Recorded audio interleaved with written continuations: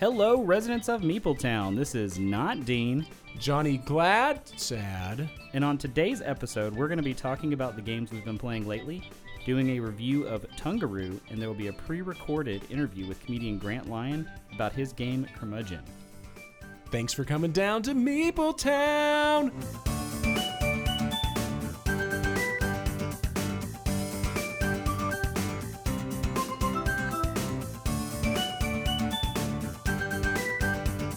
All right, residents of Meepletown, if you were here right now, you would see...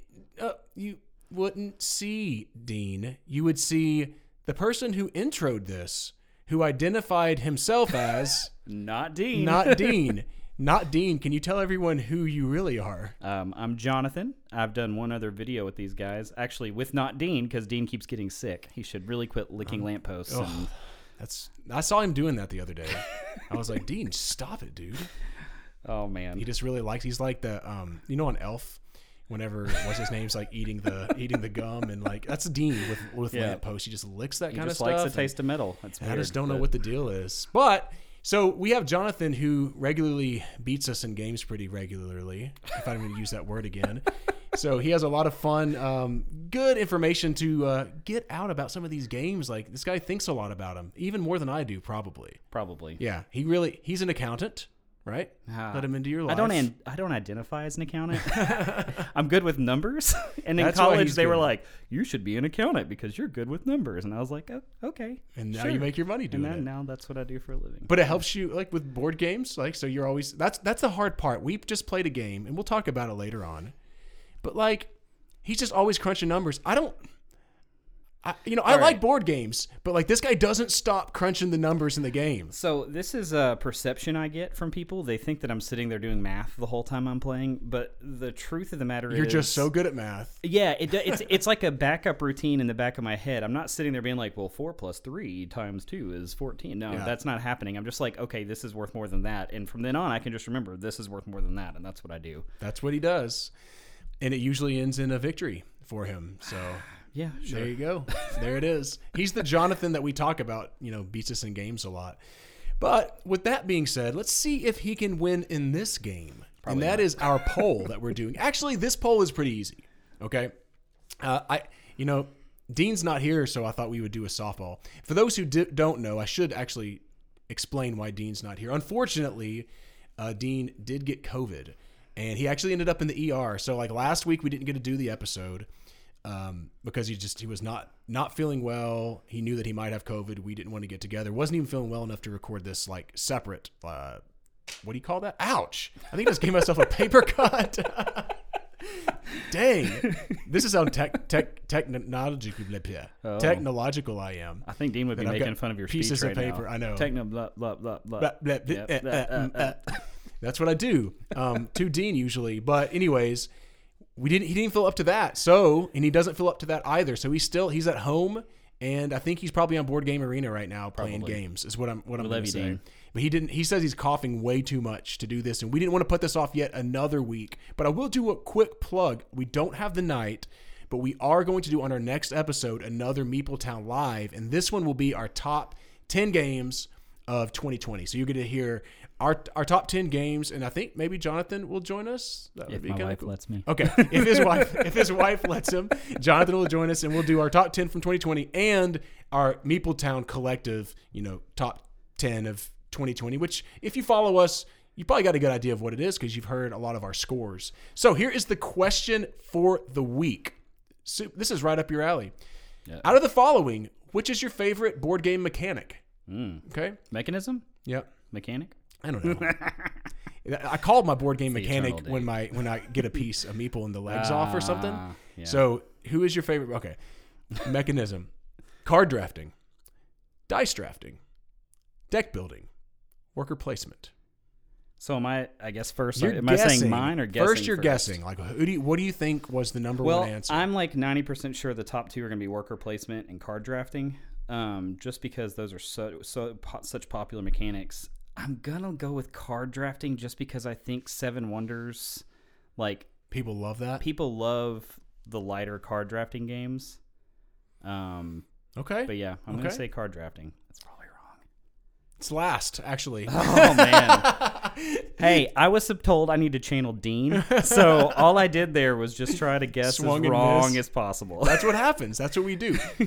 So he's going to Dean a lot of things in this episode just for that. But you were along the right path on your second choice. So worker placement was. Worker placement dominated, actually. Yeah. See, that was my first instinct, and I was like, but that's what I like. You didn't know if other people. I was I get that. Yeah, and I didn't want to go with just what I like. Because there's Sushi Go and all those stuff that a lot of people play. Yeah, I just assume. But I guess the people who listen to your podcast are not really entry necessarily players. No, either, if you so- listen to a board game podcast, you're probably not. Right. You're Unless you just are in it for our amazing personalities. Yeah, that So, could be the case. Maybe. What do you think the next one was, though? So card drafting's last. I'll go ahead and say that. Worker But placement. What were the other two? worker placement, and then the other two placement, was yeah. deck building I would and say dice deck drafting. building. You are correct. Yeah. So Dice yeah. drafting is just so specific. Yeah, it beat card drafting, though. Isn't that Yeah, interesting? that is really weird. I mean, personally, I think I like dice drafting better than card drafting Yeah, too. me too. Well, Well, what's your favorite out of all these? worker placement. Yeah. I It's hard to beat a good worker placement game. yeah. In fact, I like a lot of games that have dice drafting and then worker placement. No, I'm the same way. I was just thinking the same thing. I was thinking, yeah, I might have chosen dice. I've played some really good dice drafting know. games lately, but I think overall, Well, worker placement. And when I first got in the hobby, I would have said worker placement, like bar none. Me too. Like that would have been because that's kind of like some of the midweight games you first get into when you get into Euro games. A lot of them are worker placement. But I don't know anymore. I think I just like almost every mechanic now. Yeah, Mechanic. I never know which one to say. who cares? But yeah. But I think worker placement's still probably. If you looked at my top, well, no, that's not right. That's not true. You maybe not. Maybe it was Maybe your top. not. Maybe I just need to sit and think about this a little longer. But yeah, I would still say worker placement. Probably worker placement. Anytime I see like a designer I like in worker placement, I'm like, I bought it. You're already. interested. Yeah, I'm with Like, you on yeah. that.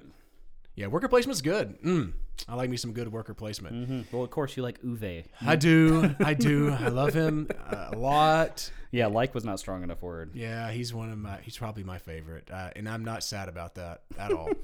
All right, so with that being said, let's talk about a couple games, a game or two we've been playing lately. Do you want to mention something you've been playing? Yeah. So I'm gonna mention this one mainly because my wife might listen to this, and Oh, yeah? we played this recently, so I've got to It's plug always her in good there and be it's like, always good to have a happy wife. Wife, I love you. Yeah. So just scored some points. she just actually played Fleet the Dice game with me for the first time. Because she likes Welcome 2 and games kind of like in that vein, the lighter side of games that we can just kind of sit down and play in like 20, 30 minutes. Yeah. And I was like, man, I really want to teach you a new game. And so I showed her a couple, and I was like, well, this one's kind of like Welcome 2. It's a little more complex. It is, right? Can you talk about that for a second? Like, how I really want to play this game because I feel like it's like, It's easily my favorite roll and write. wow. It's not even close. Is it what weight would you give it personally? 3? 3. So it's Yeah. like it's like heavy for rolling rights. Yes, it is. I haven't played Roman Roll yet, but as far as I know, it's probably the about heaviest roll and write, other than Roman Roll. I played Roman Roll once, and I haven't played enough to give you all my thoughts on it. Yeah, Liked it, didn't love it, but I really want to play it more. it's on my shelf of shame. So I mean, and I'm not necessarily like you've talked about this in the podcast before. Roll and write is not my favorite thing. Yeah, Like, me neither. I've only played maybe 4 total, 5 total. So wow, that's not very many. So you just I just typically skip them, but when I played Fleet the Dice game the first time, I instantly went out and bought it. It's an 8 for me. It's Wow. it's such a good game, and it's because there's so many combos. Like if I'm gonna play a roll, kind of like Ganshan Clever, but I feel like I figured out Ganshan Clever over time, and like I figured out the pattern and what you need to do to get 300 and all that stuff. So that I got did. old. It just took me a really long time. Well, that app you can play in like 3 minutes. So I mean, I've played so you many can games play of that. so many games of it. I've probably played it 500 times. Yeah, I I've played can't a lie. lot. Good toilet game. So It's true. in Fleet the Dice game, though, you build up a better, like more of an engine than Ganshan Clever. Like Ganshan Clever is like just combos, and Fleet the Dice game also has a little bit of engine building. I with- like that. and a little bit of player powers. So it's just really Really good. Yeah. That is really one that I want to play a lot. I've been wanting to play that, and I've never pulled the trigger. How much is that game? You remember I mean, the one problem with the price on it is that it's EGG, which means you're not going to find a retail. Like you're Yeah. going to have to buy it off their web store. I want to say it was $29.99. That's not that bad then. I'm looking it up right now, live on the air. Oh, Because like I remember there's been a couple times. Yeah, it's $29.99. And then there's an expansion for it, which I have not gotten to play yet. So it was a little like when I first showed it to my wife, she was like, "Are you serious?" Because it's 2 pages. So like, most roll and writes are just 1 page you get out. I got this out and I'm like, "No, you need this page and this page." And she looked at me like, "What have I agreed to?" Okay, well, what were her thoughts? What were her thoughts on it? I think that she liked it in the end. It did take a few, because I mean, anybody who's gotten into this hobby knows that it doesn't matter how intelligent of a person you are, you need to like build on the mechanics you've played before. And so she's not played a lot of engine building games. I think Splendor is, I guess. Splendor and It's a Wonderful World. But like after the first maybe 3 or 4 turns, because there is some wonky rules with the way, like it is a little segmented, which is something I don't usually love in a game, where it's like you do the fishing phase, and you do this phase, and you do the town phase, and so that took a minute for her to get the flow. But I mean, honestly, once you get the flow, you're almost not even thinking about what phase you're in. You're just like rolling the dice, you pick a die, doing the things you do and rolling right. But in the end, I think she liked it. You think she would play it again? I only beat her by 2 points, so that's good. I'm a little scared to play her again. Yeah, jeez. Because she beats me at It's a Wonderful World. We split a lot, but she's pretty good at that one. She's pretty good at that one. So she's a smart girl. So I mean, that's good. Unlike sometimes other players that you play with. Right, John is not a smart girl. Not going to make them mention that. Though he does have a cute little man bun. I do have a, if you've watched our YouTubes or videos, I have grown a man bun again. I had one right before we started doing Meeple Town and shaved it off. And I figure while I have hair, you might as well, let's just give it a whirl. I'm 37 now. A lot of my friends don't have hair, or their hair's thinning a lot. So like, hey, I've still got it. So, gotta rock it while you still have it, I think. Yeah, I would look ridiculous with a man bun. That would be awesome. My head is so large. That would be awesome. It'd be this tiny little You'd have to have a huge, long, serious. Mine's pretty small. And right mine now. froze out a little bit, so it would be like a fro where it like poofs at you the should end. do a fro. Oh, jeez. You just do it. I'm not going to show you my high school pictures. You did have Don't one? ask one. No, but my hair flipped out under the beanie. That whole stage. Oh, that was cool though. That was cool back then. It was cute. Oh, there you go. It was real cute. All right, so a game that I've been playing lately is one that Jonathan has also played lately, so I figured I would bring this up. If we would have had more plays, I would have almost wanted to, review this one full on because I did enjoy it. That is Merv, The Heart of the Silk Road. So this is a Fabio Lopiano. Dang it, I should have pulled it up. My apologies, Fabio. But in this game, you're merchants on the Silk Road. Man, I am really being tongue-tied today. I was flustered having Jonathan here. Yeah, I'm just, he keeps looking in my eyes. I do. I'm just, man. There's something magical that's happening right now. Y'all missed the wink that he just gave me. But in this game, it's interesting. In the middle of the board, there's these building tiles, and you're going to be placing your meeple somewhere along the top, the north, south, east, or west, depending on what round it is. And you're actually going to go around the square, basically, placing your meeples. And as you put them there, you're going to get cubes, but you're also going to get cubes for other ones that you have in that row. Or if you select your opponent, you can get some for that they have. So it's definitely engine building, that you're going around this square that's building engine. But then you also have different kind of tracks and stuff you're going up. You're trading and doing some set collection with some of the cards. The one you pick is also an action. Yeah, that's right. The building you pick gives you both a cube and an action. Yeah, it does. That's a good point. Yep. So as you get the cube, then you get that action. So you have those interesting decisions. Because you might really want to do an action where you don't have a thing, but whenever you use an opponent's, then they get a reward for that as well. So that was kind of interesting. What's the track on the left side of the board called? I can't remember. Honestly, I never used that one. So. You didn't? Emperors, maybe? I don't know. I don't know what it's called. Honestly, the symbols in this game, I don't even remember what. It's been a little while since you played this too, hasn't it? It's not. It's not that. It's just that I don't tend to remember the vernacular of every game because it's just too much.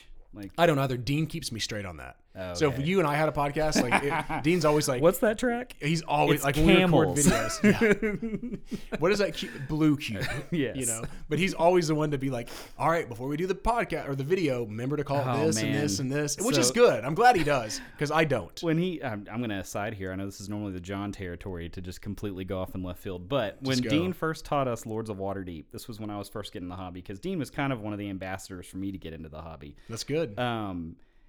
He got so frustrated because me and my brother-in-law would call him the instead of warrior and priest, or what we call them, black dudes and purple dudes. He went so far as to go out and buy the shaped meeples for Lords of Waterdeep, and we still called them black black dudes and purple dudes. We refused have to the use yellow? the names. Yeah, like I was like the resources. I don't like what is Give this me is that kind white of dude, morbid bro. now because we're just sending people off on missions to die. Like they're not coming back. You're spending them. So before they were just cute little cubes and resources, but now you're actually tying names to them. yeah. and all that stuff. But Dean does. I forget about that. He does get really uptight about He likes that. the correct names of things.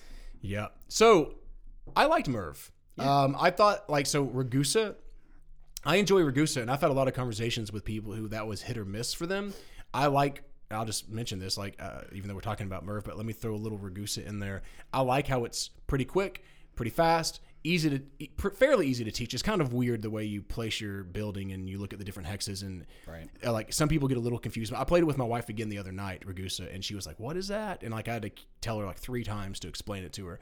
But after you get past that, it's a game that's all about like going to the right thing at the right time, and you kind of build this little engine. And there's similarities to that here for sure. Because in Merv, it's like, you can't just go all over the board and do everything. No, I mean, You will lose. I think there was 2 full things I did not even do. I did not do that track on the left where you get the bonus cubes, and I didn't do the one on the bottom right, which is...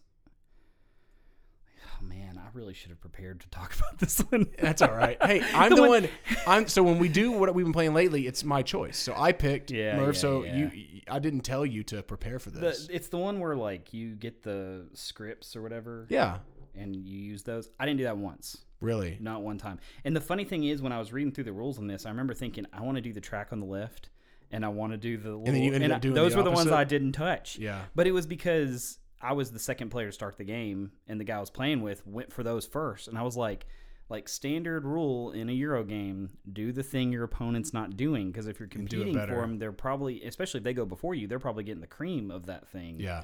How many players did you play this with? 2. Yeah, me too. Yeah, and honestly, I hate games that use like really different rules for 2 players. Mm-hmm. Like I would just almost always rather play a 2-player specific game. Yeah. Instead of that, but this one wasn't bad. No, it wasn't. As far as like the what do you call them? Like bot players, basically, that you would have to use in a game, or Automa. Because really all it did was the person who was in first on the track would choose where it goes. Yeah. And so there is that actually kind of had an extra interesting decision. Like It was. he went first the whole game, and so he was controlling that stupid Really? thing. Because I didn't think about it when the game first started. He took the spaces that were on the first slot Every time? of each of the things the first time around, So that he could... build his engine on those first places and control. I still won the game, but That's a good thing then. You can't win by that strategy. but he actually should have won. And on the very last round, because I've only played this the one time, the very last round he could have blocked me from something and didn't notice it. Yeah. And I scored like 30 points off the last. Oh my gosh. Because I got to do the camel action, and I already had a ton of them, and I just like bought like 4 of them, and just went Sounds to like the town end on of the Tungaru game that we just played. it sounds like the end of, it sounds like what I do at the end of most games. Yeah, I know. Dang it. Yeah. So overall, though, I liked it. Like I'm happy with it. I've played it twice now, so I will do a full-on review after I play it a couple more times.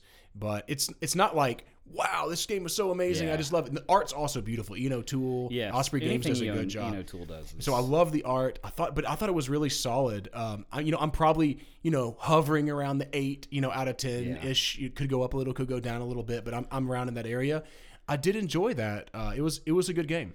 Well, and we had kind of talked about maybe doing this as the review and playing it some, but I told John, I'm like, I'm not comfortable rating this one because I feel like it would be such a better 3 and 4 player experience. Yeah. Like it was good at 2, don't get me wrong, but the interplay of the action selection mechanic at 4 would probably just be so really tense. Yeah. And there's only 12 actions in the game. Yeah. That blows my mind with games like that. There's some other game that I love that's like that, where you get like 12 or 10 actions, and you're like, there's no way I can do all this stuff. And then you're like, wow. It's Grand Austria Hotel. Yeah. Yeah. You're like, wait, 7 rounds, 2 dice. That's 14 actions. Yeah. See, these are things that I don't think about when I'm playing games. I'm like, let's just play the game. And Jonathan's like, how many turns am I going to have? And he's like, how can I maximize? I'm like, oh, the game's over? Oh, I guess I lost. Dang it. Yeah, I get this reputation, but honestly, it's because we don't play games multiple times, and I feel like I just have an advantage the first time we play. Yeah, that's probably true. Because I'm better at picking up the things, and then everybody catches up after that, and then it's an even fight. But we play so many games once, and then just toss them back on a shelf. Remember that Golden Day Where you beat me in every game. And I think that was some like Tekenu, Biblios, Quill and Parchment, and Smartphone. Yeah. Yeah, we played and all of those. I came in last in every game. It wasn't just that you. It was the best. You day won of my 2 life. of them, and Dean won 1, and I came in last in all 3. Some people say that the birth of your children was the best game you had of your life. That was. I left. I left the office radiating. I was on cloud 9. I'm like, we played. I had played Smartphone though, so that was kind of unfair. But I hadn't played and Biblios. Dean won Smartphone, and I came in second. But I hadn't played Tekenu either. And that was one where we just kind of did, and I was like, I beat Jonathan at a Smart Euro the first time we played a game. Yeah. There's a first for everything. Yeah, I think I rated that a 6. Did you like that game? I did. I need to play it some more. It's kind of, I feel this way about all of his games, because Teotihuacan was the same way. Yeah. That you're going to like it after more plays. I think so. Because the system is not what I love. It's the intricacies in the game. Within it, and you're just not going to see those in the first play. Because I remember, it's been a while now, but when we first played Tekenu, I was like, man, I would have done this 100% different. Like, I would have gone heavy after this thing and not that thing. And I remember specifically whatever's in the top right of the board, that little area. The temple complex. Yeah. I played that so bad. Like, I remember you saying that in the game. I don't remember what I did now because it's been too long, so I'm going to do it again. But I remember thinking at the end, well, that was just dumb. Like, just dumb. Well, I soloed that this weekend because I'm prepping for the best of 2020. And I'll say this. I gave it a 9 out of 10. That might have been a little heavy-handed. The one thing that I was a little I really like the game, don't get me wrong.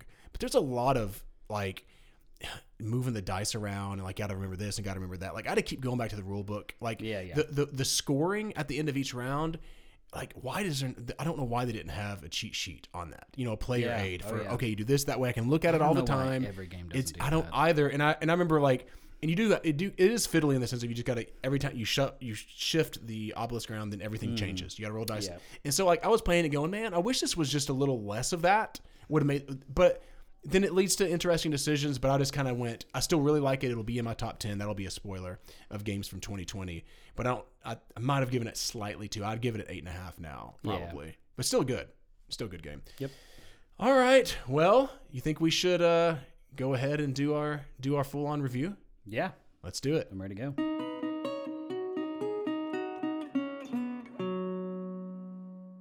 All right, Jonathan. So talk to us about Tangaru. How do you play the game?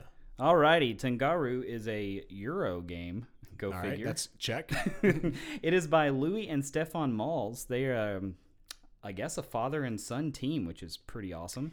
Yeah. Hey, before we talk about the game, let's just hit that for 1 second.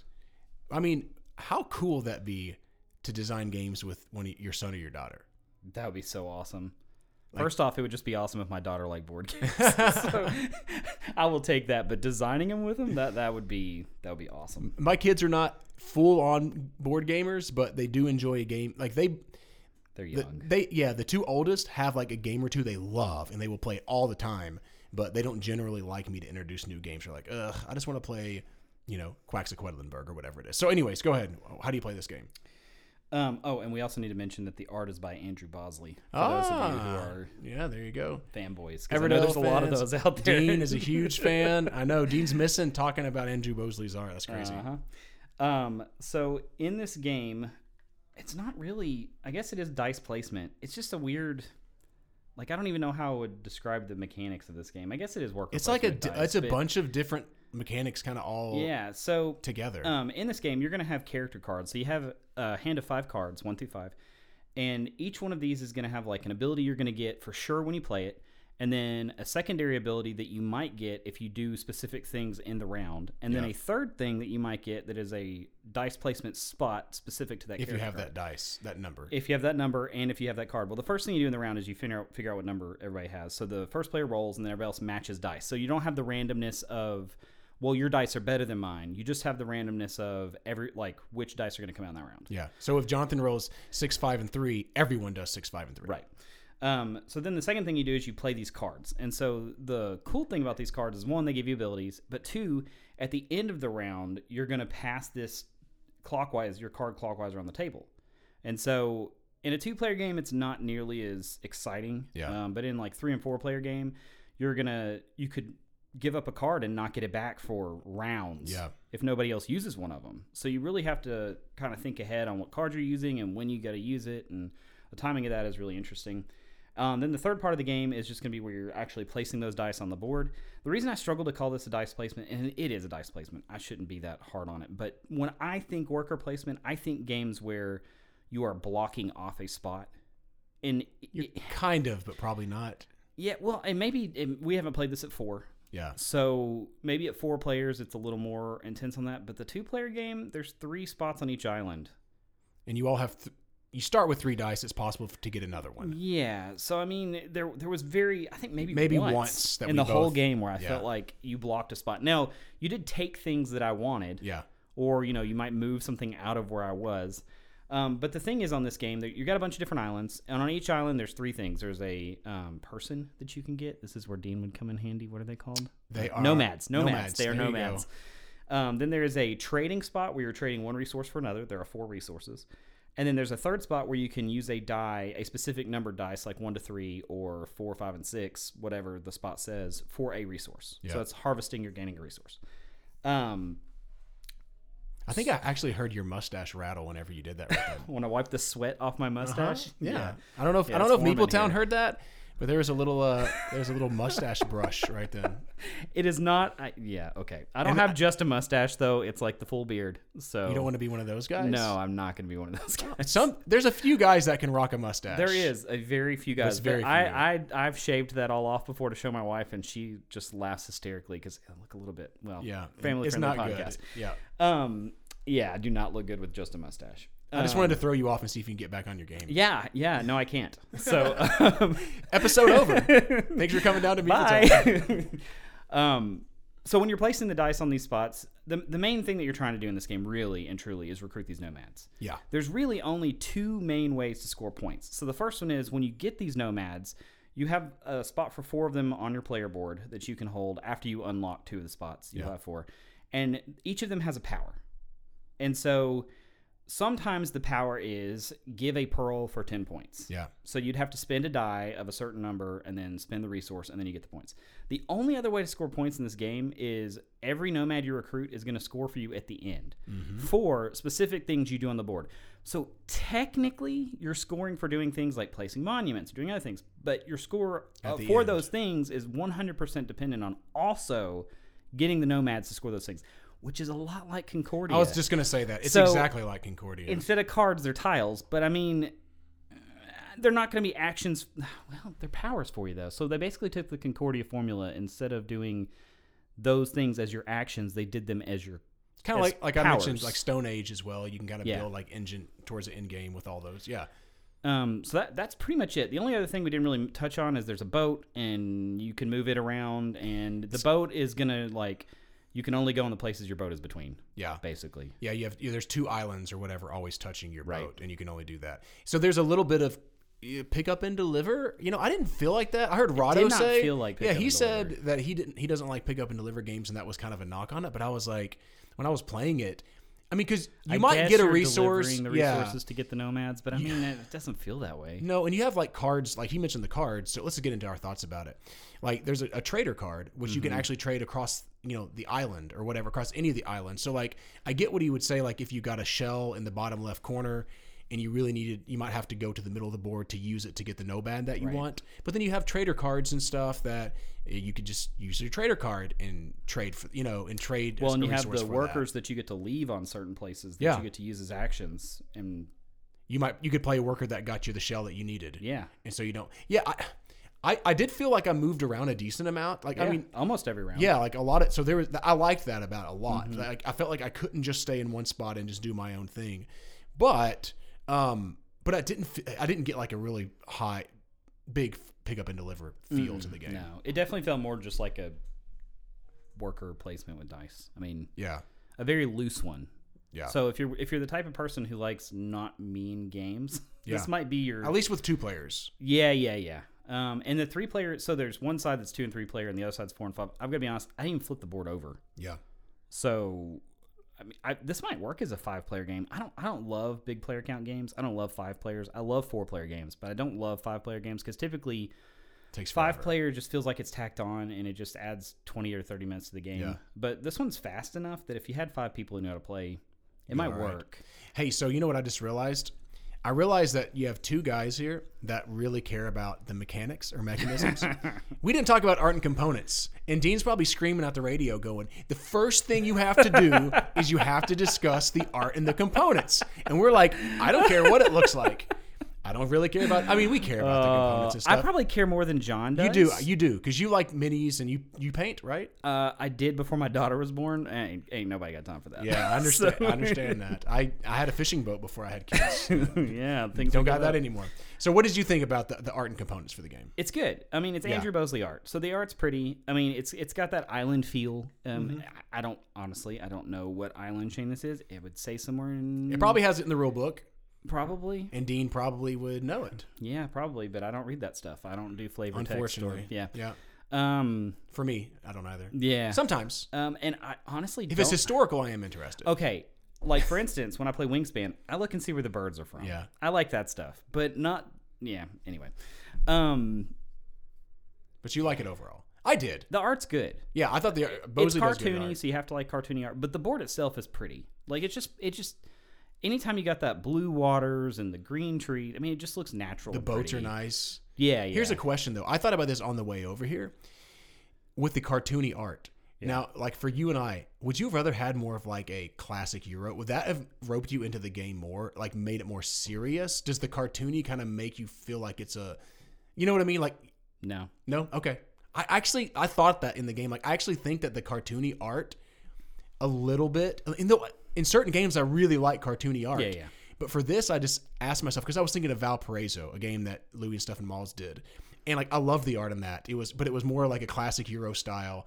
And I wondered to myself, like, I think if it was like that, I would have wanted to play it more. Even though Andrew's art's beautiful and it's really good. But I think it would have been like, yeah, classic Euro. But that's totally me. And there's people who will not agree with that at all. So, this is an interesting game from that perspective, just because I went back and forth. Like, sometimes when a Kickstarter comes out, sometimes I know before it comes out, I'm going to back this. Like, when I heard about the new Palace of Mad King Ludwig, Castles of Mad King Ludwig, I was like, no sign me up for an alert. I don't even care how much if it had been a ton of money, I wouldn't have. But I didn't get the Colossal thing because that's silly. But I knew I was going to do it beforehand. This one, when it came out. If you don't know Jonathan, though, sorry to interrupt you. Jonathan is an accountant and his wife is a pharmacist. So hi, Aaron, if you're listening. So, money is not as a big a deal to someone like Jonathan than it is someone like you. Have not seen the size of our student debt. No, that's true. That is. I bet that's not. It was not pleasant. Yikes! All right, go ahead. Sorry. No, our student debt. Her student debt.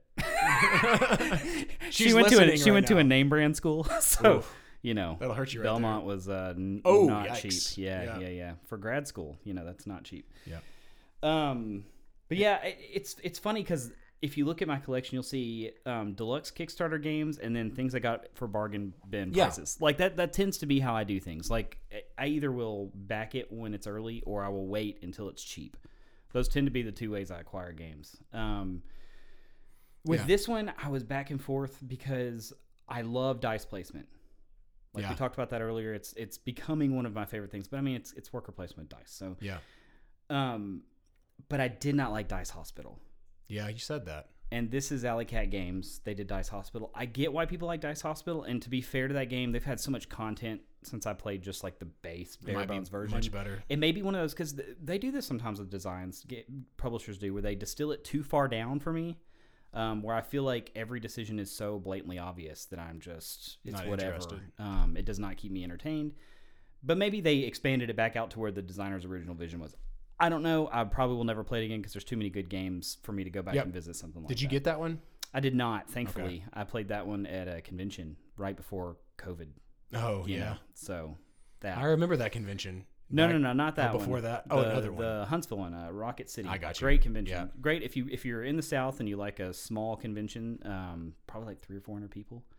It was great, though. They have one of the best libraries for a small convention I could imagine. Like, all kinds of out-of-print stuff, all kinds of great things. This is how Jonathan conventions. Jonathan has a spreadsheet Jonathan already knows every single person. Like he'll send us a message like a week or so in advance and say, "We're playing these games. Just tell me what games you're interested in playing." So that sounds really nerdy. I know that we need to get back into this game, but it's intriguing to get to know people, and so I want them to get to know you a little bit as we continue to talk about Tangaru. Yeah. So when I go to conventions, my time is precious to me. I don't know if anybody does the Enneagram thing out there, but I'm a 5, which means that I have no clue what that means. What does it mean? So I know what an Enneagram is. Yeah, it's a whole personality thing. So a 5 is somebody who's like it's like your greatest fear is.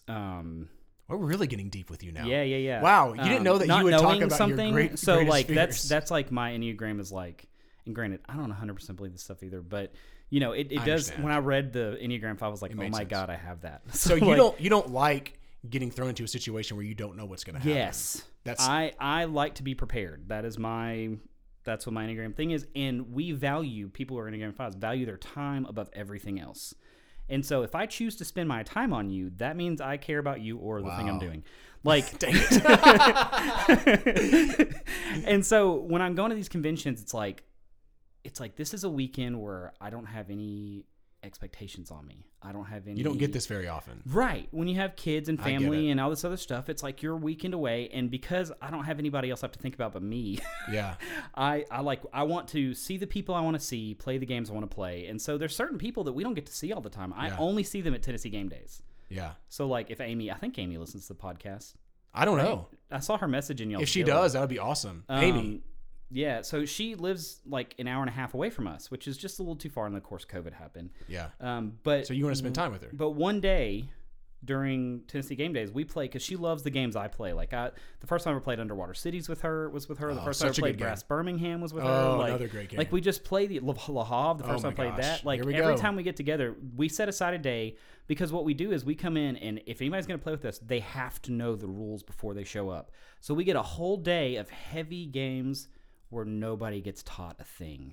You just jump into it. And you just jump in, and it's miraculous. You love it, huh? I mean, because I enjoy teaching games. I enjoy doing that stuff. I enjoy spreading the hobby, but that day is for me. Yeah. And her, whatever. But that day is for me. And so that's what he's talking about. I invite other people, but I'm like, if you're going to play with us, let us know. You've got to know it coming in. I'm not going to teach. And see, so Dean and I'm a little bit the opposite, but this has to go with our introvert and extrovert-ish. Yes. I'm not a full-on extrovert for sure. Like I'm actually in the middle where I get energy from people, but I also get drained. Like at the end of the conferences, I'm drained. I'm like, I don't want to be around anyone else. I love you guys, you gals, everyone that we played with. I just want to go home and just chill. But I go and I do want to get to know new people and get to know new games. So I'm worried that if I book up, then that one new game that just shows up on the table that I really want to play. So like I want to do both, and that's what happens. We usually sign up for a couple of Jonathan slots, and we just frolic around, me and Dean, and spread Meepletown cheer. And I've loved that too because 2 or 3 years ago, before y'all were doing the podcast, I guess it was 3 years ago now, we met a couple guys that I still play games with. And it was at the con. Yeah. It was because we happened to play Fury of Dracula, which sucks so bad. Never played it. I hate that. You would hate that game. Okay. It's a 4-hour social deduction game. Interesting. I'm not even joking about the 4 hours. It was long. But afterwards, I was drained because the weird thing he mentioned, I'm an introvert. There's no extrovert in me. I love people, but they make me so tired. Yeah.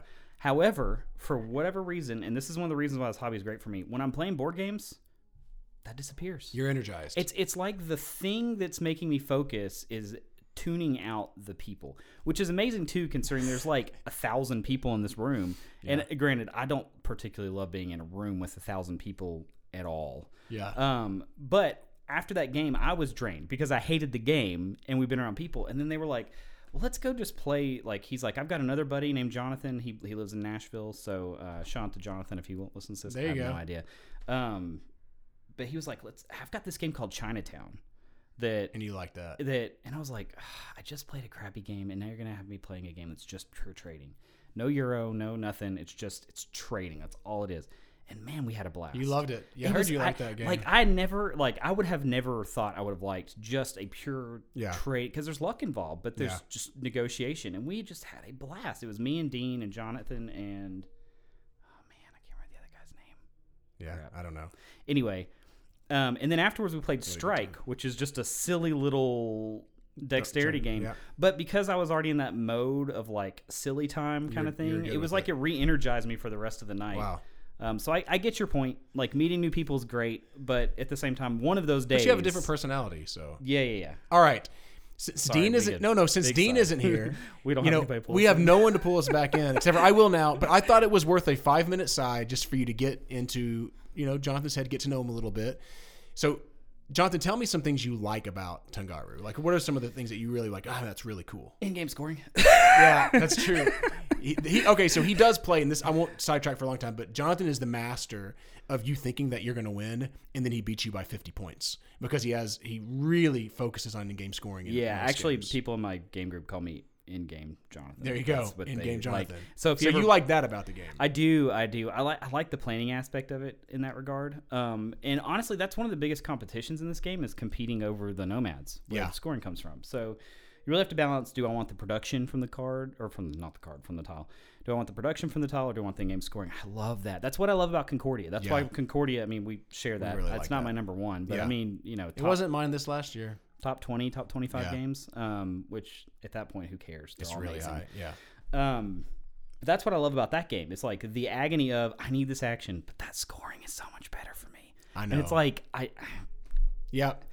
And I'm the same way. And that's what I did wrong in our game was like I started off by building a really good engine of in-game scoring. And then I should have been stealing nomads from Jonathan. Yep. And so I had like all the points I could get for the flat. So there's just like flower things and it's kind of a set collection type thing. And I collected them all. And then I just started kind of heading in another direction.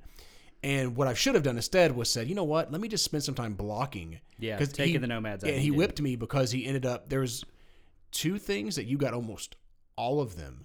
Yeah, I think I did get all of Yeah, them. and like I should have at least taken 1 or 2 of them from you. So what he's talking about is one of the scorings is you can get these guys where they have extra storage for your resources. So there's limited space to store your resources, but when these guys are played out in front of you, they have room to hold 2 more. Yeah. But one of the scorings is either 4 or 5 times however many of those people you got. Yeah. So he let me get 3 of those people, and then it was 18 times that. So it was 48 points just from those little tiles. My gosh. And that's exactly how much I won by was 40. It was ridiculous. So it was so stupid. but yeah, there was a couple at the end there that you could have cost me probably 30 of those. I mean, I would have still won, but you could have definitely hurt me a lot. Yeah. I misplayed the end. But I mean but I like that about the game.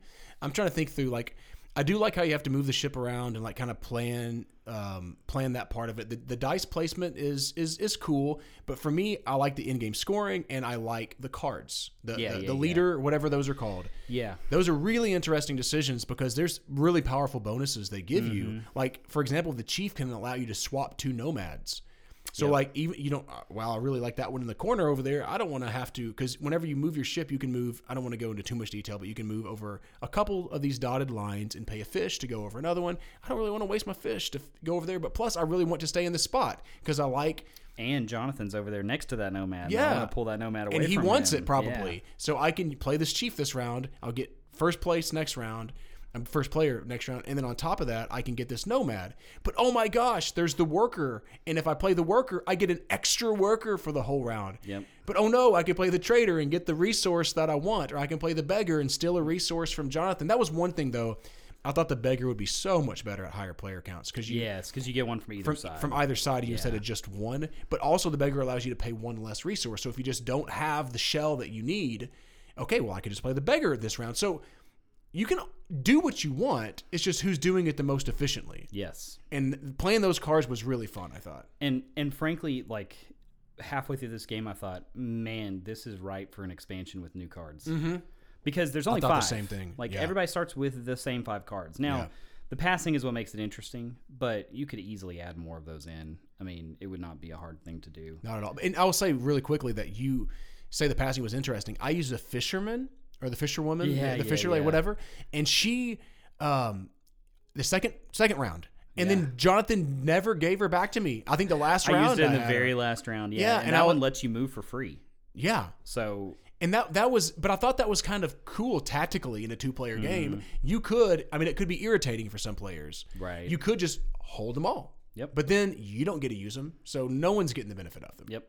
But I was finding it easy to get fish, and the fisher also gives you fish.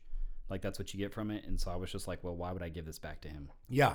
I mean, I have no reason. And I had a card where if I had 2 fish, I could trade them in for 12 points or 6 points per fish, and I could do up to 2 fish. So every round I was getting 2 fish, and he's probably thinking, why would I make it even easier? Yep. Yeah, to keep getting those points. But then at the end of the game, whenever we're scoring in the 140, 130, 180 something, like, it's like, yeah. But I mean, like, I'm like, oh, wow, well, maybe those 12 points weren't quite as good. But I mean, I don't know. That's 1 die for 12 points. I mean, you could. Then you got to get the resources. I think it's worth it. I think that's 6 points per resource. Yeah, that would definitely be worth it. I think so. And I do. And that's one thing I like about it, too, is that I feel like there's a lot of paths to victory. Like, in the sense of, like, because of, like, I mean, you can go heavy in this direction. I mean, because how many scoring different types are there? 5 5 or 6. Yeah, and then you can also get the scoring, like I was just saying, where you're trading in fish. Right. And you could theoretically go heavy on the trading. Yeah. I mean, I could see that being a path where if you got 3 of those, and you just kept trading, kept hitting it over, because the game doesn't end until a certain number of nomads are taken. Yeah. So while the other person's got a finite number of points they can score based on their in-game scoring tiles they get, you could be hammering every round, just keep hammering the points and doing that a lot. And the points, and then they may never be able to catch up because you're elongating the game to score more points. But the challenge with that is going to be one of my other favorite aspects of it is, Jonathan mentioned before, you have 4 nomads on your player board. Now, when you get a 5th one, you have to get rid of one of them, but you get to keep the in-game scoring. But wow, only having 4 of those slots is really interesting, because like in this game, I had 2 that were giving me production. Like, I got a coconut and I got a fish, but that's taking up 2 of my 4 slots. So if you had like 3 of those in there, you wouldn't have the production. You wouldn't probably have the production. So yeah. So but that's cool. I like that about it. Like, I like how you have grueling decisions. Like, I don't want to get rid of this person. You're talking my score upwards. Yeah, I know. No. I know. Like, it's easy to get hype on. It's easy to talk about a game and get excited, get more excited about it, and then go, yeah, I got a little more excited about it than I should. But yeah, let's do some final. Any negatives? Anything let's talk about that real quick. What are some of the negatives to it? So my biggest 2 negatives, I think, are its looseness. I prefer a tighter game. Which would be tighter probably at a higher player count. Yes. And so I would like to play this at 4. I feel like that might be the optimal play. What's the map that we played on? 3? Yeah, it's a 2 and 3 We both only played this at 2. So it would have been tighter even at 3. Even at 3, it would be tighter for sure. I would have liked it better at 3. Yeah. And at 4, yeah, the map is a little bigger on the other side. Yeah. So that's one thing. I did not love the looseness at 2. And then the second thing is, my fear is that it would get a little samey. Yeah. Having said that, it's a light to midweight Euro. Yeah. It's not a heavy Euro. So this is the kind of game. What the weight is on BG? About 3, I'm going to guess. I would say like a 2.4. I'll pull it up while you're talking. However, we didn't play with all of the stuff because I get the Kickstarter version. So it's got extra tiles. 2.93. Wow. I can't believe I'm a better guesser than you. That's one thing I can beat you at so far. Guessing. I will let you have we need to play games where you just have to guess things. I would not play those. You play paper, rock, scissors after we're done. I'll guess what you're going to do. Isn't it rock, paper, scissors?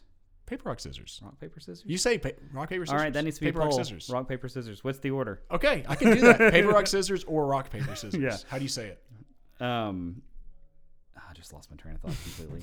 John has this effect on me. And I just took a drink of coffee right then. Okay, so there's also components in there that change up the spots every time. So where you have the because the nomads are going to come out in a different area every time. Yeah. Because those are like pieces you pick up off the board. The trade and the harvest actions are printed on the board. However, there's like 30 or 40 of those tiles in the box. Yeah. Like a ton. And there's only like 5 or 6 islands. Yeah. So theoretically, the combos would be different every game. And so that might help. The thing is, though, those are the 2 least interesting parts of the game to me. Got you, yeah. And so mixing those up, I don't know if that would be enough to make me want to come back over and over. Having said that, it's a game I would always be willing to play. Yeah, it's a good game. I'll agree with you in the sense of while we were playing, towards the end, I was like, I'm ready for this to be over. Yes. And I think you kind of got those. And that's whenever I was like, we both agreed, we think at a higher player count, it's going to definitely be a better game. It needs that interaction, yeah. I will say the positive is, like, after you get your 4 nomads, then you still have, you have new decisions. That's that true. decisions of That's true. should I flip this and swap this for that one? Oh, I really want to keep this one. So that was cool. But then again, I was kind of like this is it says 45 to 90 minutes. We played it in about an hour. I think if it was a hard 45, I would have liked this game better. Yes. If it ended like just 2 rounds before we did Right. and just a little tighter on that, I would have been like, wow, this is really good. But see, and this is the thing, we could play it in 45 minutes if we played it again. Sure.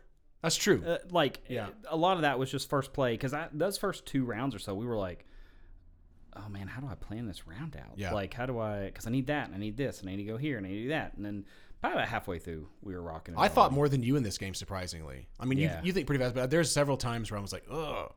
But that was, it wasn't that it was complicated. It was more like, I really want to do that, but I really want to do that. But Yeah. we did both screw up like the order a couple times. Yes. And we lost some workers. We didn't mention too, you can also send out a worker. Settler, I think. Settler, yeah, that goes out on the board, and he or she, in a 2-player game, you can put 2 out, and they stay on islands. You can move them around, but they can do like an extra action kind of for you. You can't do all the actions. Can't do all of on them. the You can island. only get trade or get nomads. Yeah, and that was kind of interesting. But I think throughout the game, I played those not very optimally. No, that was why you lost. Yeah, I did. I mean, I didn't just play straight them a up, lot. we probably played like 10 rounds maybe or something like that. And I didn't play it much. I bet out of the 20 or so actions, you might have done 8 or 10 of them. What I didn't want to do was spend one of my dice to move them, and I should have just been willing to do that more often. Yeah. Because I mean, it's a wash if you use it. Right. If I don't move that person over there in the next round, then Yeah, that's a good point. I didn't think about that until this moment. So Yeah, I maybe think I should moved have moved mine them around. once or twice. I did move mine one time, but I didn't love where I put them originally, and that was a challenge. And like I remember thinking, I'm gonna do it just to get this person out so I can keep getting an extra action. And then I went, but that wasn't the spot. It didn't work with the cards that I was starting to get, my nomads, and it didn't. Yeah, it would have been much better. At the end, I put one not toward 30% of the way, 40%. I did use one a decent amount. Because I had an engine where I was getting the coconuts, and then I could trade the coconuts for the fish, and then the fish I traded in to get points. That was good, but the other one just sat there. Yeah. And I used like twice out of 10 rounds, and like, wow, that was inefficient. I should have moved that person out of the way. Yeah, and almost at the end of every round, and I would love to say that I did this on purpose, but I think it just worked out this way, and then I left my guys there because I was like, well, it's working for me. Yeah. The things that I got from production were the things that I could use the trade action, and the first island that I would use the settler on traded for the thing that I could trade for on the second island, and so I was chaining those all the way down every round. Yeah. And basically turned like 2 resources into 4. I mean, that's really what I was doing. But that allowed me to get to more nomads, and the reason I won was because I had more nomads. And I didn't stop him. Son of a gun. All right. Final thoughts. So this is where you get to put your money where your mouth is. Put it out. Put it out on the table, man. I guess this is the first time I've given a Meeple Town rate. Does this mean on your website I get my own column now? I need to, don't I? Yeah. Dean. He will probably. Yeah, totally. So you have to give us highlight what you like, didn't like, real quick, and then give your final rating. So, caveat. I think I have a habit of rating things too high. I don't think that's actually bad or that it's too high. I think it's just that I like games a lot. You get excited and so about them. I go by BGG's rating. We do too. So explain what the. So 7 is a good game. 8 is a game I'm usually willing to play. Yeah. So if I give something a 7, that means if you came over to my house and said, let's play Tengaru, I would say, sure, why not? That doesn't mean there's not games I would rather play, but it's sure. So 8 for me it's a great game, and I would recommend it. Yeah, that's the key. So this is where I struggle with this game, is would I recommend it? Because it is a good game. It is a good game. Solid midweight, low to midweight. I think it's less than 2.9, but whatever.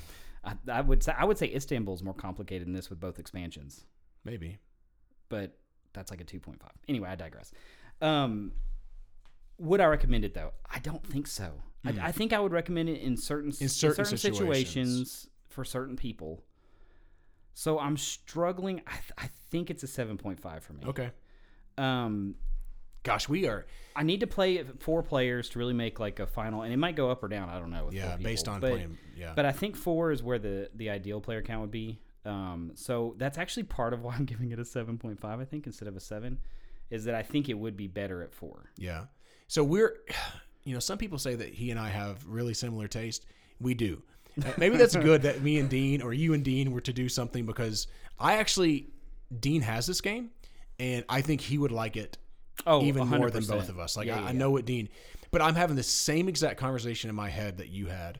I'm absolutely usually willing to play this game. It's a very solid, very good game. I would recommend it, but it's going to be situational. Yes, very situational. And so I'm struggling. I'm wanting to give it an 8 out of 10.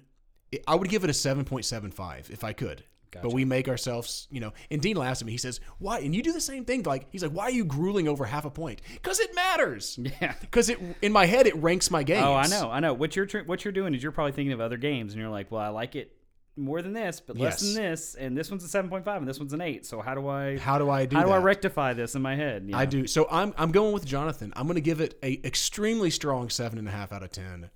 This is one though. Here's the thing, I keep a 150 game-ish collection. That's what I do. I'm always selling games or whatever. I rarely keep a game in my collection that would be this weight. And I don't own this, but I'm actually considered picking it up because I think my wife would like it, and I think I could play it a lot with people that just don't want to get into those heavier style games. Right. Yeah. And so that's why if I had it, it wouldn't be like, there's games that are just immediately it's out. Like, I like it. Like, yeah, it's good, but I sell it immediately. Mm-hmm. But this is one that if I had, I wouldn't sell immediately. There's no way I sell immediately. And if I can pick it up, it's actually we can kind of go into that. We usually like to talk about, is it worth it? So let me do that right now. Yeah, what is the retail copy of this? Yeah, I'm looking it up right now. Because I don't really know. The difference in the retail doesn't seem that extreme to me. Yeah. I don't know. I was asking. I think there's plastic boats in the Kickstarter, and I think that the monuments are like little tiki-looking things. And the workers are, shaped workers. Man, Card House, I'm just Game Nerds, $31, $32 it's for this game. game. It's worth it for $30. Absolutely worth it. Like, that's yeah. That's really, I'm telling you, it's a 7.5 that I'm tempted to buy because I'm thinking of my family, my wife's family that we get together. And they'll play Great Western Trail, I remember, but they kind of were like it was just too much for them. And even though that game's not super heavy, it was just like, John, I just want to play something where I don't have to think so hard. And people, that's just certain people's styles. And I honestly have to say, lately I've actually been wanting to play more of those games because sometimes I do get tired of thinking so much. It's weird. I've had a similar thought. Like, I love, for instance, On Mars. Mm-hmm. Like, we make that video. Spoiler alert. Yeah. That's pretty far up there for me. Yeah, okay. But there are times when I'm like, let's just play Fleet the Dice game. Yes. Like, my brain is just like, I just put the toddler down, I don't want to do all that. I'm just zonked, and I'm like, my brain is not here today. And if you had asked me that 3 years ago, I would have laughed at you. Yep. Like, I would have just. So it's weird. It's weird that life circumstances can affect your collection like that. Because before I'd have been like, I just want heavy Euros. Yep. Well, I mean, I play Twilight Imperium, so not just heavy Euros. Yeah. But now I find myself getting almost more excited sometimes about the light to midweight. I do. I'm excited about this game. Yeah, like, I'm not I'm not jumping. Like, let me calm down a little bit. I'm not jumping out of my seat. It's $31 and I'm still going, I probably won't buy it because Dean has it. Right. So it's not, I don't like it that much, but I'm considering it. Yeah. Well, it's kind of the thing that I got with It's a Wonderful World. Do I think It's a Wonderful World is the greatest game of all time? No. But you can play it with a lot of people. It's so good to play with just about anybody, and it's 30 minutes long. And it doesn't... Yeah. Like, there's enough thinking that it's a game, but there's not so much thinking that I'm exhausted afterwards. It's the feels that... So, like, we were going to review Renature. Right. And we might review it in a couple... I don't want to spoil it too much, but I really, really like that game. And it's because it gives me those, like, in Azul... It's what Azul wasn't for me. Like, Azul is a lot of people like it, but didn't scratch my brain itch as much as I wanted it to. But this one does, because it's a lot of tactical back and forth and stuff. But anyways, maybe you wouldn't like that. But I did, and it was one of those ones I was like, yes, this year I'm looking for those once or twice a year. Yeah, I'm really wanting to that find new something game that you can just wear out 3 and play or 20 less. times. And I can play it a lot. I can play it in 30 minutes. I can play it in 45 minutes. We can enjoy it. And this is borderline. It's borderline. Yeah. If I knew I could play this in 45 minutes, and all the time, get somebody else I would excited pick it up about probably. Well, and like you said, when your wife gets excited about games, you like them more. So maybe if she liked it, you would, This is one that I'm going to borrow. Is what I'm making the call on air. I'm going to borrow this from Dean, and then I'm going to take it home and I'm going to play the game with her. And if she likes it, I'm going to buy it. Yeah, basically. There you go. All right, so that is it. That's a 7.5 for Jonathan. That's a 7.5 for me.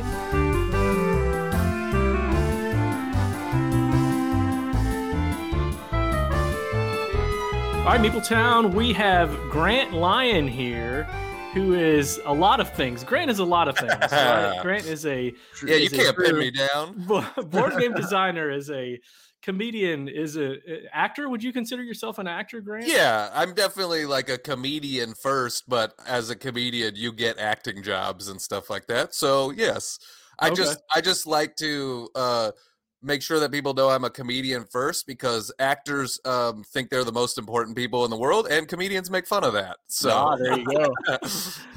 I would say, okay, comedians think that they're smarter than everyone, right? That's probably true. Okay, yeah. which on this podcast, that's probably accurate. It's probably accurate. I'm a lot smarter than Dean. That's a good point.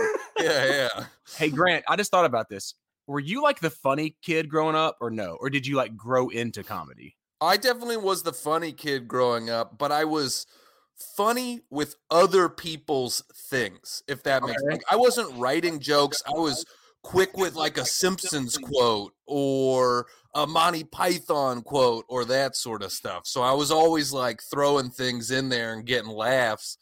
But I don't know that I ever was like, oh, I'm really funny, because I was just doing other people's jokes, It's like, what pressure is it? I mean, you've done stand-up. Like, I mean, seriously, dude, like you're the funny guy. Like everyone's expecting you to be funny. That's pressure, right? Or no? There is sometimes I do feel pressure, but I got to tell you, the more and more I've like become a professional, the less and less I feel the need to like bow to that pressure, where I'm like, no, I get paid for this and I have like an audience waiting for me. So I don't have to like tell you a joke at Thanksgiving. Like was going to be what I was going to say. That feels like that would be the most stressful pressure in all of this, is family gatherings where they're like, "Hey, tell us a joke, funny guy." Has that ever been a thing? Oh, it happens all the time. Happens all I'll have people be like, "You want to do some jokes at the wedding?" And I'm like, "No, absolutely no." That, like, nobody's gonna like that. Nobody's here for jokes. Why would you even want that? I'm not gonna ruin your wedding. Oh yes, I've had people ask me. My buddy, they did like a party the night before the wedding, and they were like, "You should do some jokes at the party." And I was like, "No, people are here for a wedding, not for like some dumb guy to stand up for 10 minutes and tell some jokes nobody wanted to hear." I'm not a fan of ambush comedy. Remember that episode on The Office where Will Ferrell's the boss and Andy's the funny guy, and he's like pouring coffee all over himself and stuff like that? That's why I think being a comedian, like sometimes, like, man, you gotta be on your game. But I guess if you're a pro, you're a pro. And look, I still like making people laugh, so I will try to be. I try to be funny, like in family gatherings and stuff like that. Just don't put me on the spot. I ain't doing that.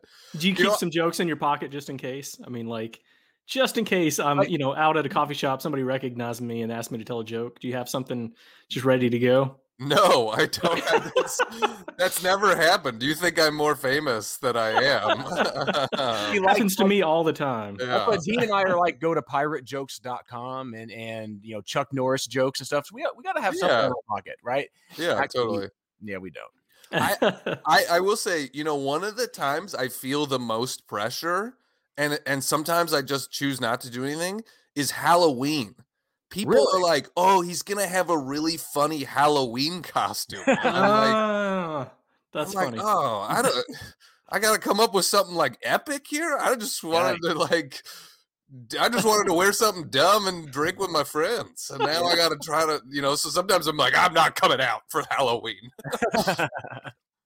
I watched. I don't know if you watched the Comedians in Cars Getting Coffee. Yeah, I watched, which is amazing. I just like Jerry Seinfeld anyway. Just his, I don't know, his approach to comedy, I guess. But Dean's about to get philosophical with a little bit. He said one thing that he really likes, and he said a lot of comedians are this way, is that they'll they'll find like the funniest people in the room or other comedians when they're at gatherings and seek each other out to go spend time with them. Maybe it's to avoid some of that. I don't know, but do you find that to be true? Oh yeah, I think that's true because, a lot of comedians, we're like joking around all the time, maybe even when it's not appropriate. And so you want to you want to be with people that are like-minded and understand your need to make jokes. That's right.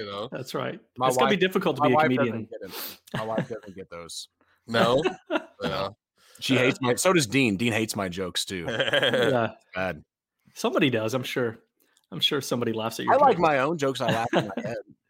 Hey, that's important, honestly. I mean, like as you get more and more professional as a comedian, you stop thinking about what will people find funny and just write what you think is funny. Yeah. Yeah, that's the story of my life. So yeah, maybe I should be. I think a lot of things are funny that are going on in my head right now. So that never translates to, out in the public and standing on stage and doing that or anything, but I don't care. It's funny in my mind. As long as you entertain yourself, that's the most important part. Unless I'm trying to make money at it, and then probably not. Yeah.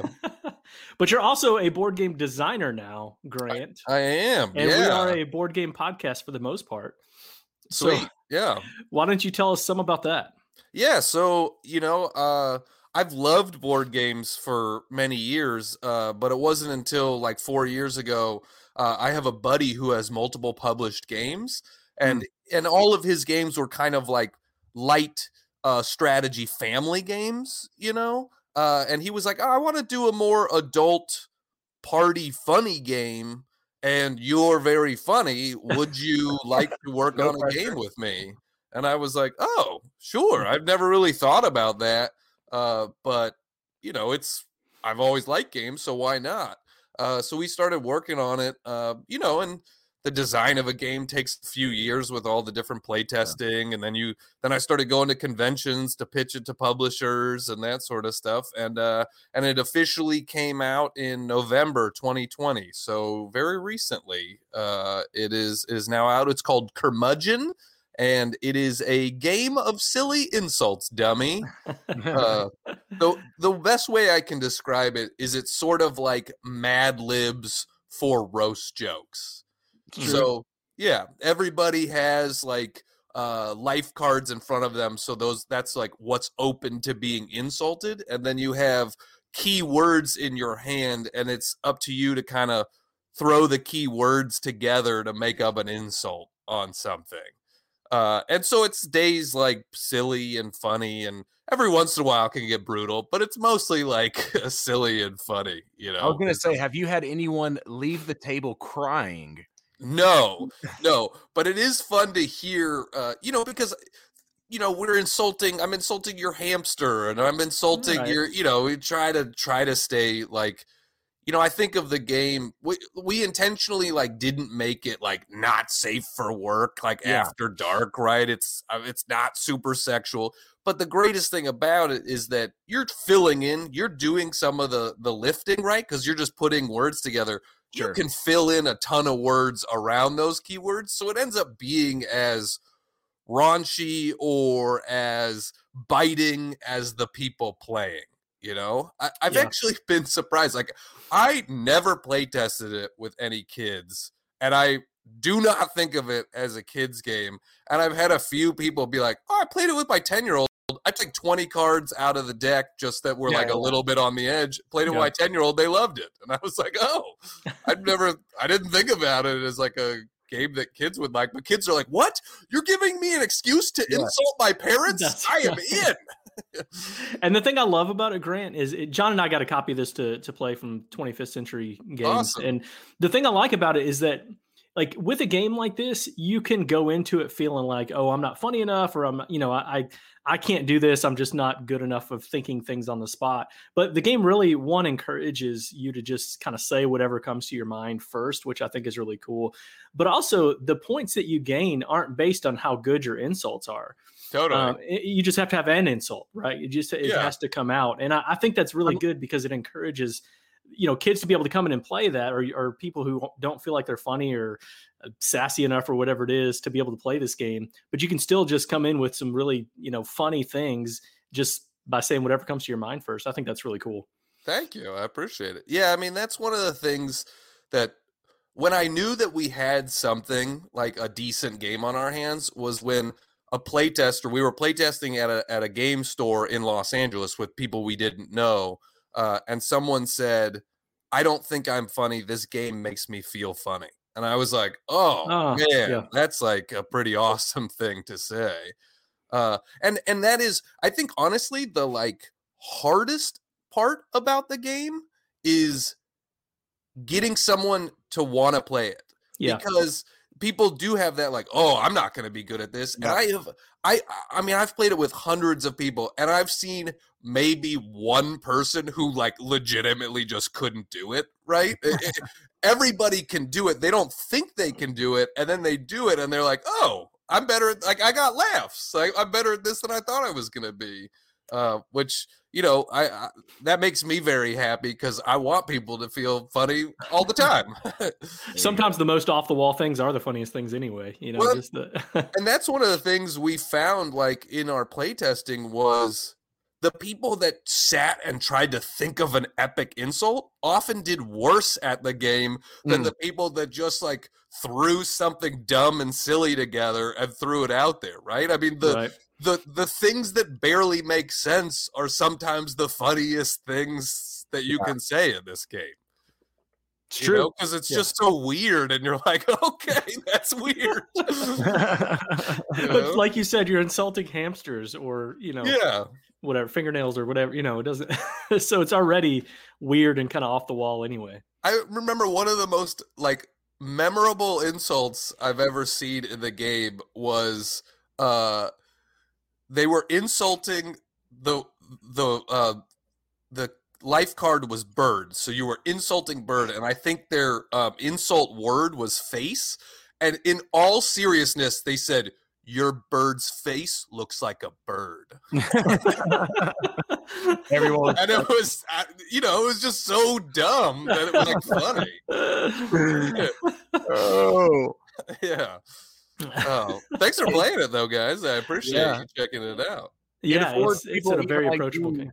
Even like Dean, the chance to be a funny guy every once in a while, right? Yeah, that's right. That's right. I can play through the entire deck, and I'm going to get one laugh in there at least. So so that's sure. Grant, does this make you want to design more games? Yes, I already have 2 in the like play testing stage right now. Really? So are they similar, like party light games? Yes, because look, I like, I'm not like a through the ages, like really, really heavy player, but I am like a, Everdell, Champions of Midgard, like that sort of level. I like those, and there's a lot of complexity to those games. That's not where my skill set lies, right? Yeah. I mean, my skill set lies in how do I create funny, memorable moments for people. I understand like how to create comedy and how to create camaraderie, and so that's where I feel like for me, that's where I'm better served designing games that sort of work in that space, because I can take advantage of those talents. Some of those people that design those heavier games where you're like, there's so many flow charts and math and all this stuff involved on the back end that someone who's playing it won't ever see, where I'm like, I don't know how to do any of that stuff. I think it's cool though that you like, I know my lane, I know this is what I'm good at, and I'm going to just kind of roll through that. Sometimes you try to get outside that and it didn't go super well. And I think that's one of the things about being a stand-up is developing your voice and really sort of understanding through trial and error what you do well and what you don't do well, and then writing for the things that you do well. And I think I can just translate that to game design and other parts of, my life. Yeah. I said, shoot, I had an epic question and it just totally left. So maybe it'll come back. And then maybe it's not as good whenever I actually ask it. What? Pressure. Grant, you had mentioned, you said that you were a gamer anyway, or you said that you liked games whenever somebody approached you about creating the game. So you were already into gaming before creating this? This was already kind of a hobby that you were dealing with? I mean, obviously now you do reviews, you're in the YouTube scene with board games and everything else, but beforehand, what did that look like? Yes, I certainly was into games. I was still mostly just a sort of casual gamer, if you will. I was into code names and cash and guns and telestrations and things that weren't the classic games like the Monopoly or Risk, but also still I feel like now that I know more about the world of board games, I'm like, oh, so I had like a big dough dipped in it, and that's it, but I certainly liked games. And we were at the point where when I got approached to work on this game, we had like 50 board games in our house, right? Which is pretty good. Which for a non-gamer is pretty good. And then once you get into gamer stuff, and you're like, oh, this guy has a bunker built under his house with thousands of games in it, So yeah, I had to help Dean move whenever he moved to his new home. It was like tote after tote after tote. My wife has given me, Grant, a strict 150 game limit. I have 2 shelves and I can fit about 150 games on it, and that's it. How often are you like cycling through stuff? All the time. All the time. Yeah, because we get review copies and stuff, and like honestly, it's like, man, I'll probably never play it, sell it. Yeah, totally. Yeah, that's just kind of, now Dean's the other way. Dean's like kind of a, would you consider yourself a hoarder of games or not quite? I am definitely a collector of games more than you are. I have a larger collection than you do. Wait, I think the level of collector versus hoarder is how many games are still in shrink wrap. Because if you got a bunch in shrink wrap, you're a hoarder, dude. Dean, you do have what do you got? So last I checked, now quarantine has been bad for me over the last, like, I'd say 2 months have been really bad, but I was at about like 20 to 25 on my shelf of shame. That number has grown a little bit over the last like month. That's not too bad to me. If you're like, yeah, that's a respectable number. There are some people that have like 100 games still in shrink wrap. And then it's like, look, you're not like, there's a rule. You're not allowed to back a Kickstarter. If you got that games in shrink wrap, I'm sorry, you're cut off. Dean's the guy, like, I have to constantly be like, Dean, stop asking for games. Like, because, get review copies. Like, bow, bow, bow, bow. He's like, I got this game coming and this game coming. We finally made a rule where, hey, if you ask for it, you may have to do the video yourself, buddy. I'm getting stressed out by all these games that you have. Oh wow. There you go. Yeah, that's a lot of stuff. This is my stack in my bedroom that is not on shelves yet. There you go. So, yeah. Hey, why do you game? Like, what got you into? Like, what was? Is it the camaraderie, the fun with friends? Do you like the strategy? Like, what's your like jam? Like, this is why I think I game. It's definitely the camaraderie of it. For me, you get to a certain age where you're like, man, I don't want to just like drink in a bar all the time. Yeah. Like, absolutely. To me, almost like playing games with friends is like structured drinking,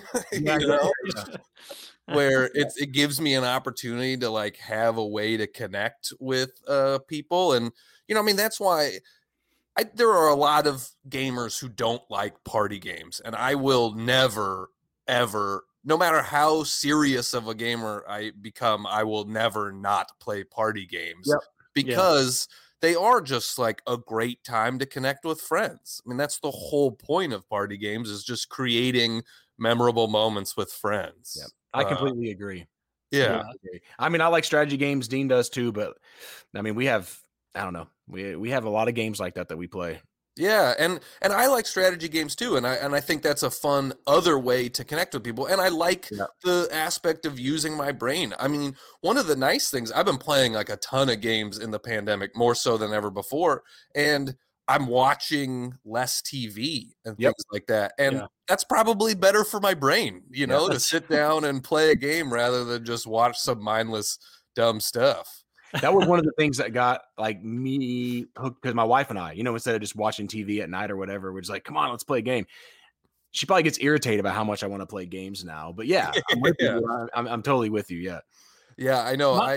A lot of the games I play are with, I live in a house with multiple other comedians, and one of my roommates is very much into games. And, so he's been my like main go-to playing games, and I'm trying to like not burn him out. Yes. Oh yeah. I have to do that all the time. I'm like, trying to figure out, okay, is this too much? Do I need to just wait a little bit, a few more days before I put this game, but play this game? We started a game last night at 11:30 playing it for the first time that I thought was going to be like like 45 minutes to an hour, and partly because it was our first time playing, it took like 2 hours to play, which was like later than I wanted to be up and stuff like that. And he afterwards he was like, let's find one of the easier games next time. All right, Grant, if you're like right now you're going to play a game with him, you don't have anything to review, you just want to sit down and play something, what are you two going to play? Currently, it's a Wonderful World. That's we really love that game right now, and that's one that we've been playing. I mean, that's one of the hard things about reviewing is that you kind of feel like you have to move on, sometimes. Yeah. And that's one that like we've been pulling out a bunch all the time. I only got it maybe 6 weeks ago, so it's still very fresh. Good, but I've already made a video for it, and we're still like pulling it out and playing it all the time because it's thinky, but it's also fast. I love the simultaneous turns of it. We like Splendor was one of the games that got us into games, right? Yeah. That was in that like in that first 30 games that we had, Splendor was one of them. And then, and then we got Century, and we really loved Century, and we were playing that a lot. And I feel like, this is just sort of that progression as you get deeper and deeper into knowing games where like It's a Wonderful World is the upgraded version of Splendor, then Century, then It's a Wonderful World, Yeah. So totally agree. Yeah, it's a really fun game. All right. Well, Grant, I'd love for you to tell people how they can get in touch with you. There's a lot of different ways. I know you got YouTube, you've your social media and all those things. What are if somebody wants to connect with you, how can they do that? Well, definitely check out my YouTube videos. I put out multiple a week, and it's called Grant's Game Rex. If you throw just Grant Lyon in the old YouTube machine, I'll come up. But I make short and funny videos about board games. So, the way I try to pitch it to people is like, you're going to get some laughs about games you already know, and you're going to find out about some games you don't already know about. That's a good tagline, Grant. That's a smart tagline. I like it. Thank you. I appreciate it. And then on social media, like Instagram, Twitter, that sort of stuff, I'm Grant Lyon 1, the number 1, because some other jerk took my name first. I thought you were like, I'm the number 1. Yeah, that's why I picked that, because I am. I mean, the guy that has Grant Lyon. Yeah, the guy that has Grant Lyon on Twitter has 12 Twitter followers, and his about me just says "not the comedian." So his name's probably not even Grant Lyon. He just wants. So you're not bitter, though. I mean, no, not at all. Not one bit. Yeah. Excellent. Well, hey, Grant, thank you so much for coming out and joining us. This definitely was a lot of fun. Check out Curmudgeon that Grant mentioned. Also, check out his YouTube channel that he mentioned. You put out some really quality stuff, Grant. So definitely want people to check that out. Yeah. Absolutely. Yeah. Thanks for having me, fellas. This was fun. Super good. And this is where Dean would say, John, tell them how they can keep in touch with us. I'm just going to ask myself that. This is Johnny monologue time. John, tell them how they keep in touch with us.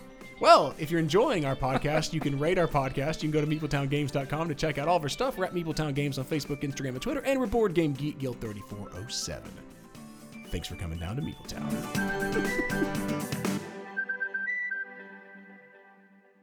All right, Jonathan. So how old is your daughter again? She is 2.5.